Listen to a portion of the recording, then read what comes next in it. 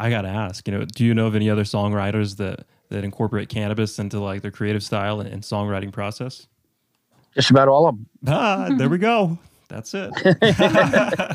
This is Lit and Lucid, your after-work de-stress smoke sesh podcast. I'm your host, Lit. And I'm your host, Lucid, and we're going to take you on a journey.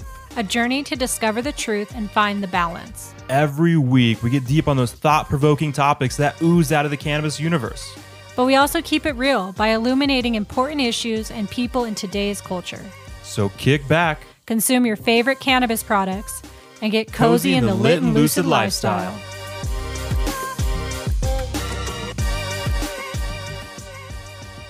Welcome, everybody, to the Lit and Lucid podcast. Guys, we are here kicking off season 12. Last week, we had Weed and Grub on the show, and they were hilarious. It was so cool to have other podcast hosts on our show and learn a little bit more about them. But this week, we're kicking off 420 holiday, which is, our favorite holiday. And today we have a very special guest. We have legendary musician David Crosby. He is the founding member of the iconic band Crosby, Stills, Nash & Young, and The Byrd. He's sold over 35 million albums and been inducted into the Rock and Roll Hall of Fame twice. And today he's joining us to discuss his long-standing passion for the cannabis plant, as well as his latest project with his longtime friend, Steven Sponder, Mighty Croz. So with that, welcome, David. How's it going? It's going very well, man. It's a beautiful sunny day out here in California, and just exactly the kind of thing you expect and you hope for. Oh, I love it. We're daydreaming already. We just went through a couple rounds of snow here in Colorado, and we're getting a taste of the springtime. It's still winter there, right? It's still practically winter. I mean, it's spring, summer, winter, kind of every day you wake up, it's something different here in Colorado, but we sure do dream of California and that sweet sunshine. So glad to hear you're soaking it up. Summer in Colorado, man, it's wonderful. I've done it many a time. Summer's usually when I'm touring around everywhere, and so that's when I wind up coming to Colorado. I love it. Yeah, those mountains are where it's at in the summertime. Boy, oh boy. Well, let's just get it going. We normally ask our guest hosts if they're cannabis consumers, but we are well aware of your cannabis consumption, and millions around the world even look at you as a connoisseur of cannabis. So we're just going to kind of skip that whole question and just go right to the start of where did your... Yes, I do smoke pot. Yes, I do. I love it. So tell us about, where your connection to cannabis first started. Started when I was very young. I was before I was in the Byrds. I was not exactly officially like an apprentice, but I what you did back in those days was you found a musician that would let you dog their steps and sit in front of them and hawk their changes and learn from them. Right? It wasn't an official apprenticeship, but it was sort of you kind of just attached yourself unofficially and followed them around and watched what they did with their hands. Yeah. And so that started, oh golly, that's got to be like 1960. Okay. Something like that. And the person that I was following around one time started smoking something in the back with the bass player and the drummer, and I thought, gee, hey, whatever that is, I want some too. And that was, it turned out, I was one of those lucky people that it's really works with. And so I started getting high very early, very young. I was smoking pot the whole time that I did the Byrds. I was smoking pot the whole time that I did everything else. Yeah. So I've been smoking it for, 50, 60 years. Nice. I love that.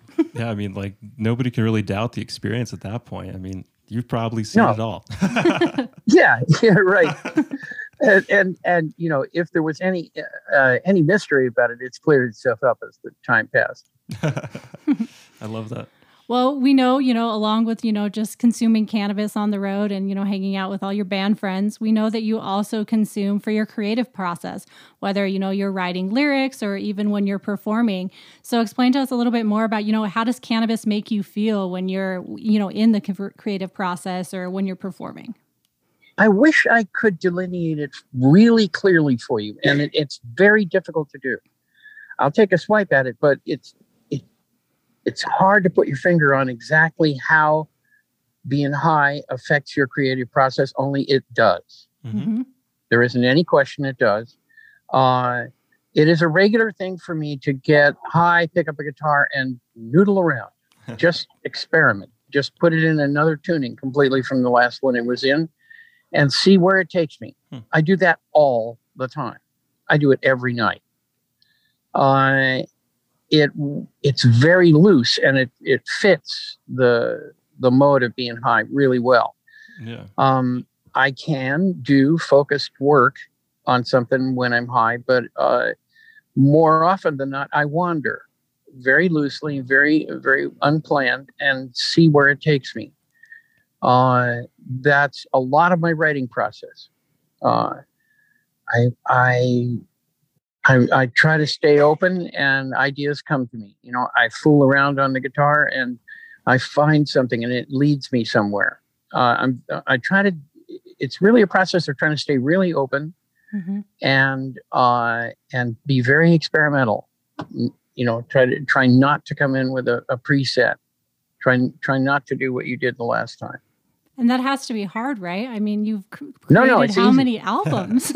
It's not only not hard, it's fun. Yeah, that sounds fun. It's a massive amount of fun. No, it's not hard at all, darling. I love doing it. I still do it, even though I've been doing it for 60 years. That's amazing. Yeah, and so you've also been inducted into the Songwriters Hall of Fame, and I mean, I gotta ask, do you know of any other songwriters that incorporate cannabis into like their creative style and songwriting process? Just about all of them. There we go. That's it.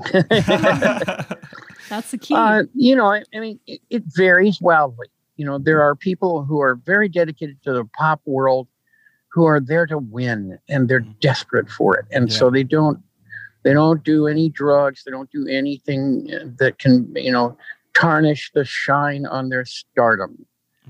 I say I don't believe in stardom in the first place, or celebrity, or fame, any of this. I don't think it's all just nonsense. So that doesn't apply to me. But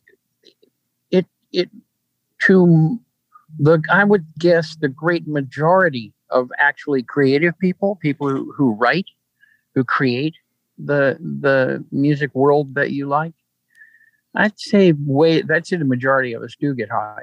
And that it works for us, and that weed is like beer and wine. It is not going to fix your life.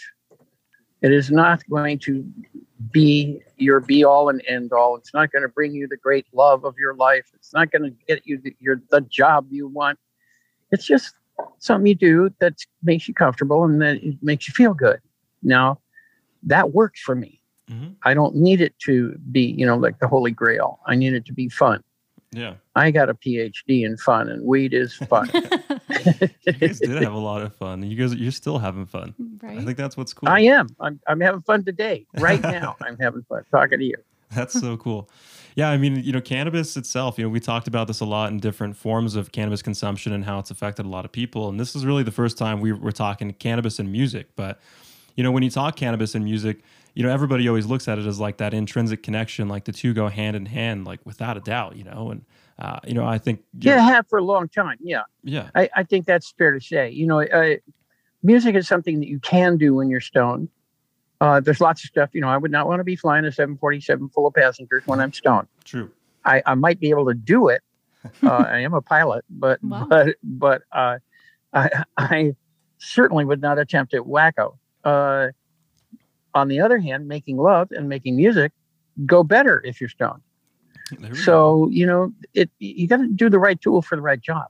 Well, speaking of love, making love, and the summer of love, we had a question on here about Woodstock. And, everybody listening, I'm sure knows about Woodstock and the influence it had on music and really culture. And, it's so cool to talk to you because you were there. You experienced it. You got to play Woodstock and you got to be there and all that. I'm curious, at the time of Woodstock, when all this was going on in the summer of love and in '69, did you guys know at the time the influence that Woodstock would have on culture and music? No. We had no idea. Everybody knew that it had gotten bigger than it was supposed to. Yep. And there was an underground rumble that it was going to get even bigger. But nobody knew the significance. No, that didn't happen until later, and it didn't happen until they made the movie. Uh, the movie really, really pushed it over the top. Uh, we just thought we were going to an unusual gig, and then when we flew in on the helicopters, we realized how unusual it actually kind of was. Yeah. Because man, we flew over the freeway, part of the freeway, and we were still 20 miles from the gig, and it was stopped, cold, filled. Wow. It was a river of parked cars. That's what I was gonna say. At least 20 you guys at least you had helicopters, Right? Yeah, well, thank heavens. It was. I'll tell you my Woodstock story if you want. Let's hear I got it, one. It speaks to the vibe of the thing, which was really where it got unusual. You know, gigs can get big and be very impressive that way, but that's not really significant. This is what was. Okay, so I saw a girl. She had a nice tan. She had blonde, pretty, long legs, short dress, very pretty, long tan legs, walking in the mud barefoot. One of many. And she stepped on a piece of glass. And I heard her cry out, and I looked at her, and I saw her do it, and I saw her pull her foot up, and she was bleeding pretty badly. It was a big piece of glass, and it was a bad cut. Now I look over to the side, and here's a New York State Thruway trooper. And he had just come on duty. This guy's pants crease was knife sharp. His shades were reflecting the sun brilliantly. He was natty. He had just come on, and he looked absolutely perfect. And he looked over at this girl, and he immediately marched into the mud with his shiny shoes, got them totally ruined, got the mud all over his pants, did not even look, picked the girl up gently and carefully and respectfully and carried her to his car. One of us opened the back door for him. He put her gently and almost sweetly into the car. Okay, really taking care not to hurt her. Obviously being a gentleman about it. Puts her in the back of the seat of the car, and then the car is stuck to the hubs in the mud. That car was not going to move at all. And about 20 hippies get behind the car and push it out of the mud. Now, that works for me. That works for me a lot. I like that a lot. That's more like how things are supposed to go. Yep. So that made me really happy. And that was the vibe there that day. That's how people were behaving to each other. If you had a sandwich and you were talking to a hungry person, you tore the sandwich in half and gave it to them. It was like that. Now, I don't know exactly what happened. Maybe God smiled. Maybe there is a God. How the hell do I know?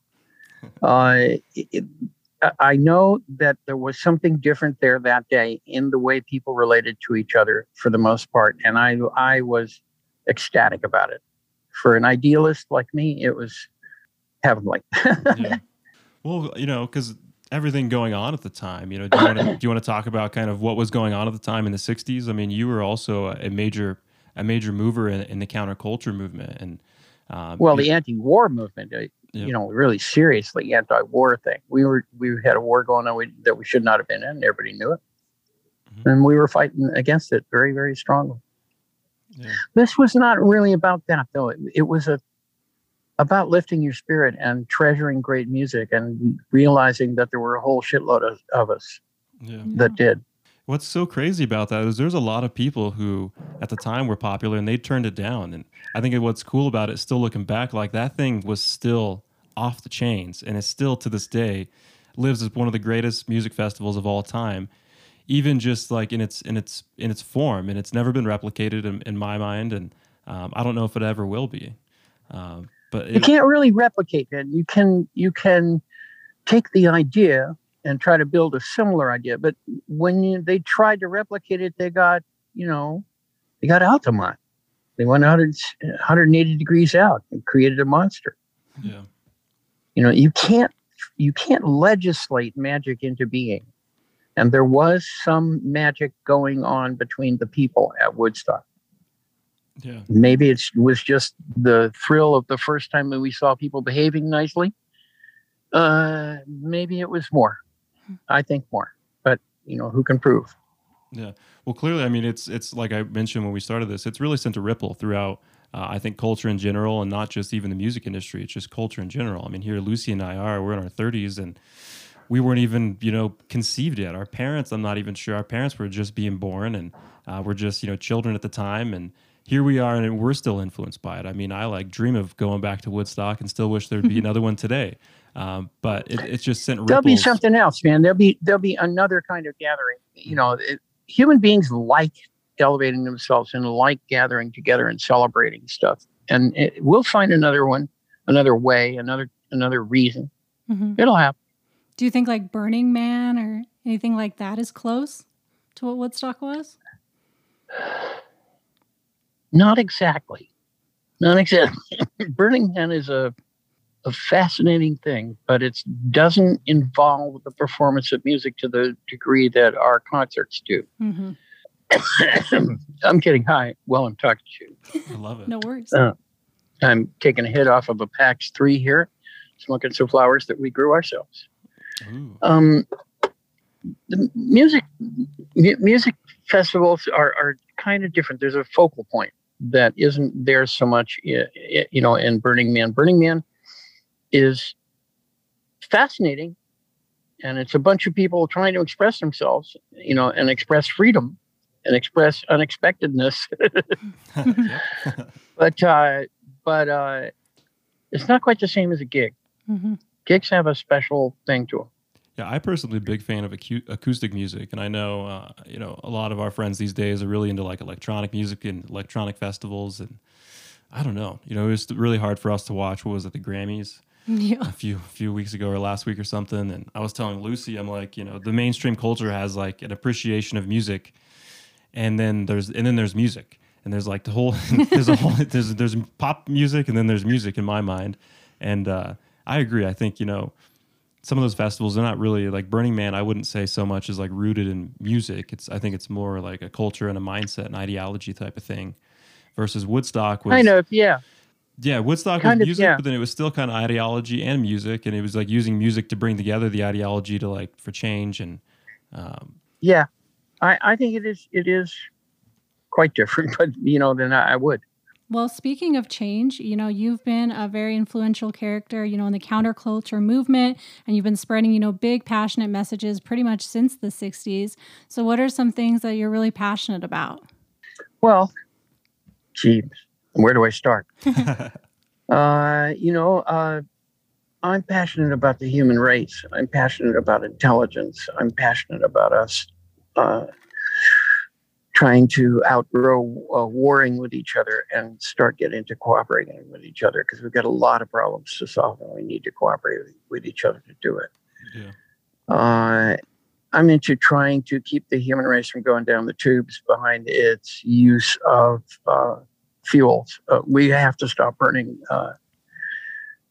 hydrocarbons and coal and oil and stuff. Got to stop, or we will simply get to an irreversibly bad place, and the human race will not survive on this planet. I'm into art. I'm into creating light with art and lightening your load, making you feel good, making you able to look at things, get a glimpse of things, get another viewpoint of things that elevates your understanding. I'm into friendship. I'm into people reaching out to each other and trying to share the love, because it makes it better. Many people have helped me that way. And I have done some seriously down time, and I did a year in prison in Texas. Mm-hmm. That is down time. You do not want to go there. You do not want that. But I got through it, and part of the reason I got through it was other human beings reaching out. I treasure that. I treasure that urge to reach out to other human beings. I treasure intelligence. I treasure humor. I treasure curiosity. I treasure all of that stuff. And I don't even remember where we started, because I am now totally stoned. I love it. You're doing great. I think those are all great things to love, really. I think that's beautiful. Yeah, that's true, but I don't remember what the question was. I mean, you answered it. The question was about things you love, and you like eloquently gave us a nice verse. Good. I lucked out. You really lucked out.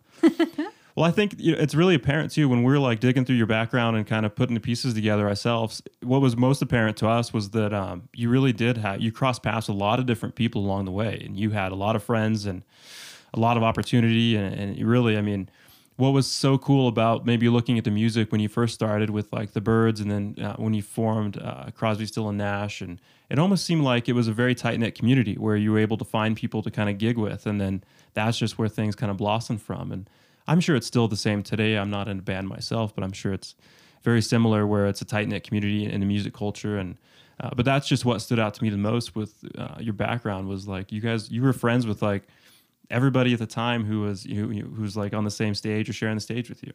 Well, I like musicians. I don't like pop stars so much very in general, but musicians, people who can create music, I tend towards. And when they are also nice people, then I really seek them out as friends because they've been my best friends, you know. Well, and you've worked with like so many influential people, you know, from like Bob Dylan and Jerry Garcia and Elton John. Like, who would be one of your favorite collaborations that you've worked with?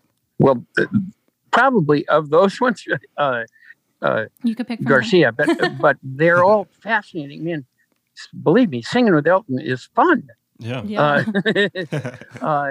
Trying to figure out, you know, parts with David Gilmour is fun. Working with the people that I've gotten to work with, Joni Mitchell, my God, what a mind to try and cope with.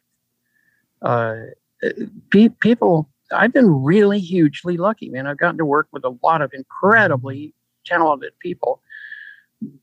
Many of them, most of them, you know, more talented than I am. And right there in front of me to learn from. That's so cool. Am I the luckiest son of a bitch in the world? Yeah, probably.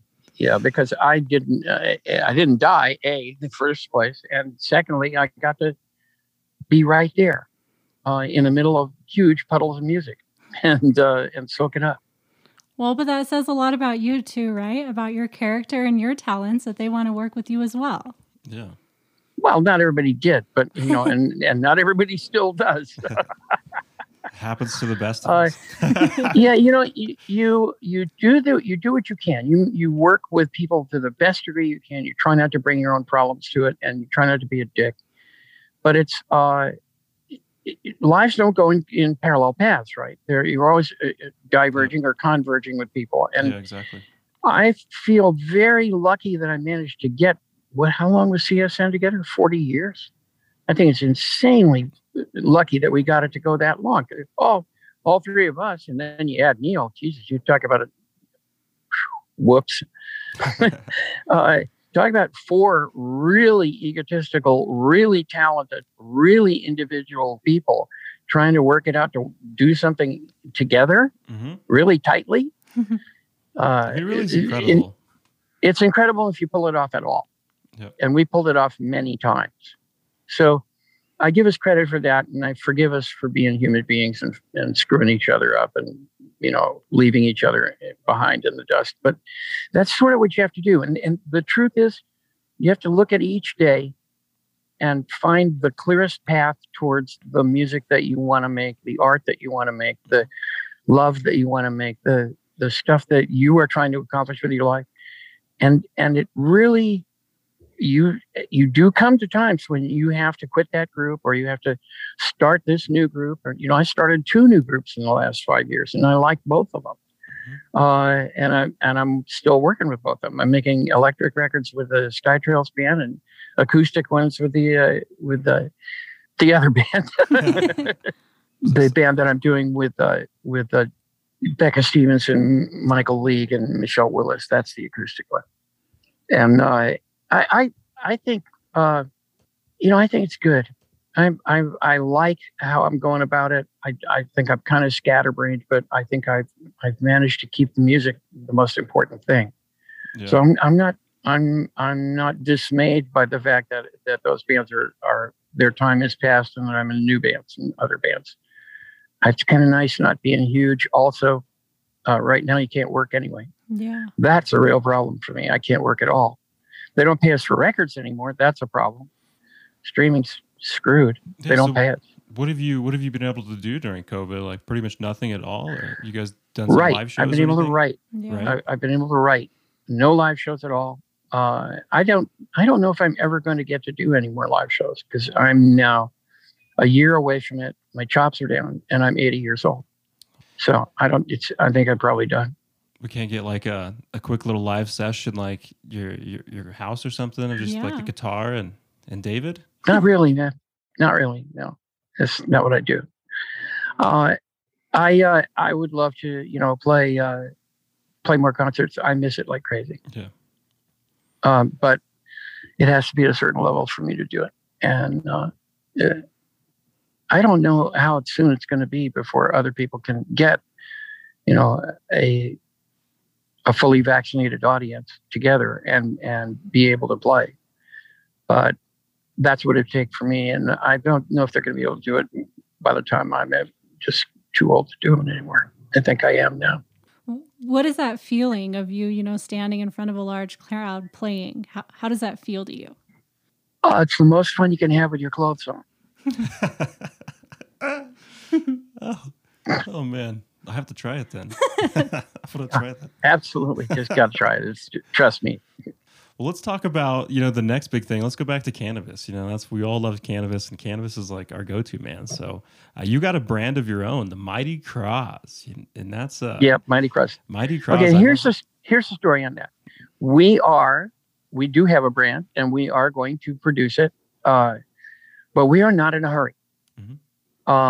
We have been talking to everybody from Canopy on down for a year, and we're still not in a hurry because until they make it legal federally, until you can deal with it federally, until you can deal with it as one country, you can only make a deal in one state at a time. Yep. And as any of the pod companies will tell you, that is an insanity. Yeah. They are all trying to do it because they all greedy to get going. Mm-hmm.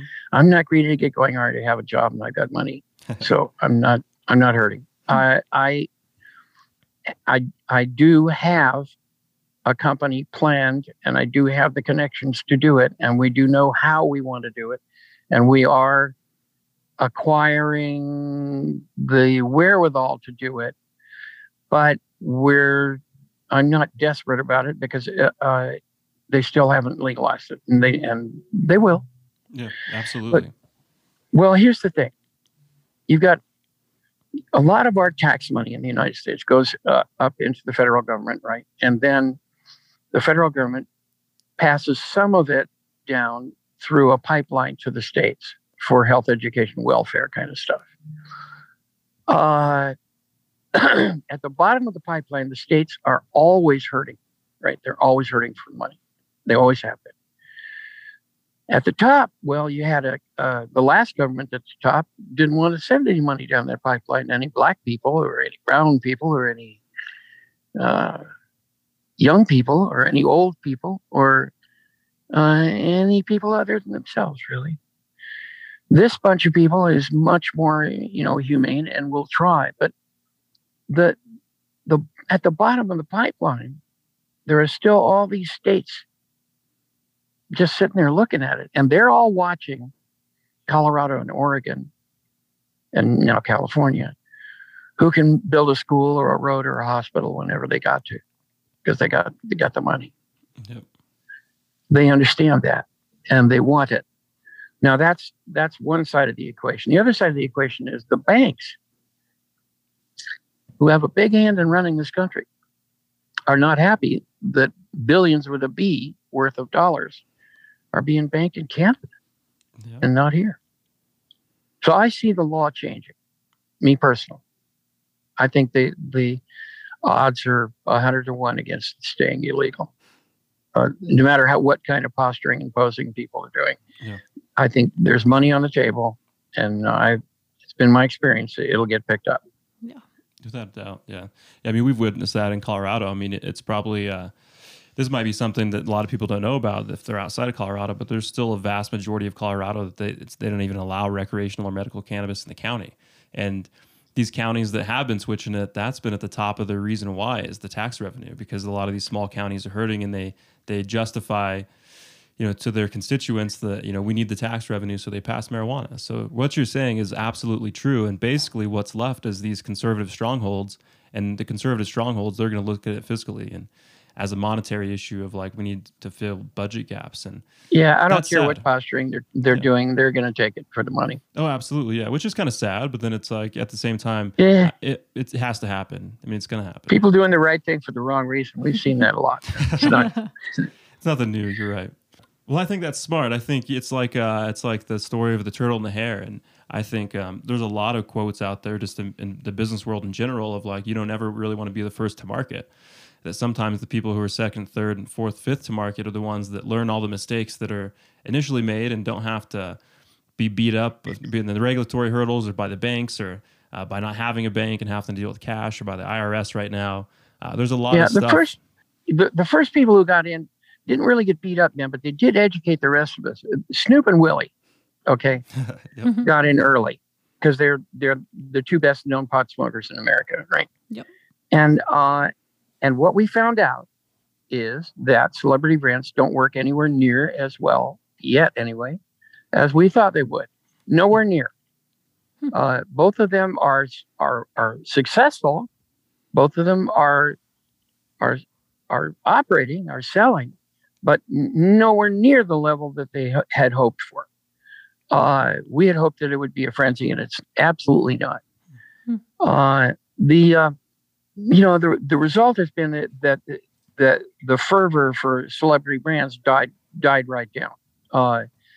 They still want to talk to me because I'm probably I'm in the top best known, the 10 best known pot smokers in the country, maybe. And they still think in the long run that's going to count. Not yet, though. It doesn't count yet, and it won't count until we straighten out the legal situation. And then I think it'll count a lot. Yeah. Like beer and wine. Think of it as beer and wine. Look how much business beer and wine does. Oh, yeah. A lot. Hello. Yeah. I think you're going to find that people like it more than they like beer and wine. It's a very comfortable high if you find the right one for you. And I think it's going to be a huge success and a huge part of American life. I don't think there's any question about it. Look, who's gone into the pot business in the last year? Molson in Canada, Budweiser, Anheuser-Busch is going to the pot business. Oh, yeah. Yep. They're already making, both of those companies are already making pot infused beer, and Molson's already selling it, I think. But Budweiser isn't selling it yet. Anheuser-Busch isn't selling it. If they're making it, they know about it, and they fully intend to do it. Jesus, who else? There's a bunch. Oh, absolutely. And I don't think there's any question. They usually will leave no stone unturned when there's $1 underneath it. That's it. That is it. Well, we look forward to your brand coming out, and we totally support the decision to kind of sit back and see how things shake out and kind of wait till the timing is right. I think what's still missing in the market is just the connection to quality cannabis. I think as things are kind of unveiling here, it's kind of just rolled out, and a lot of people are still, shaking things out. And even in Colorado, we're still trying to preach the messaging of like, what is quality cannabis and what you should be buying for and looking for and everything. And I think that's where you're going to come to the market and really help people out of just helping to straighten out the difference between poor cannabis and what's good cannabis. And that's all going to be still something that has to be addressed down the road. That's kind of an afterthought right now. Yeah, I agree completely. Well, and then I also know... And not just strength of cannabis, I'm sorry, I didn't mean to interrupt.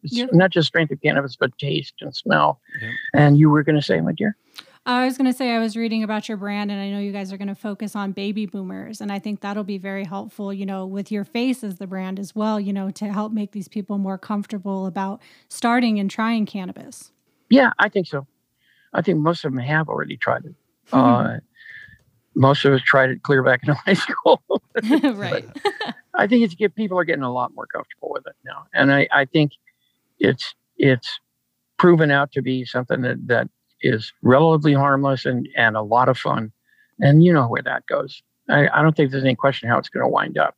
I think you get a lot of silly people posing and saying it's the road to hell. You're all going to hell. But I don't think so. Yeah, they really don't. We're going to bring the summer of love back. That's what's going to happen. All right, David. Well, thank you so much for being on our show. We really appreciate it. It was really cool to sit down and talk to you and learn more about, cannabis and music and your whole journey through life. But we are the Lit and Lucid podcast, so we do like to end with one final fun question.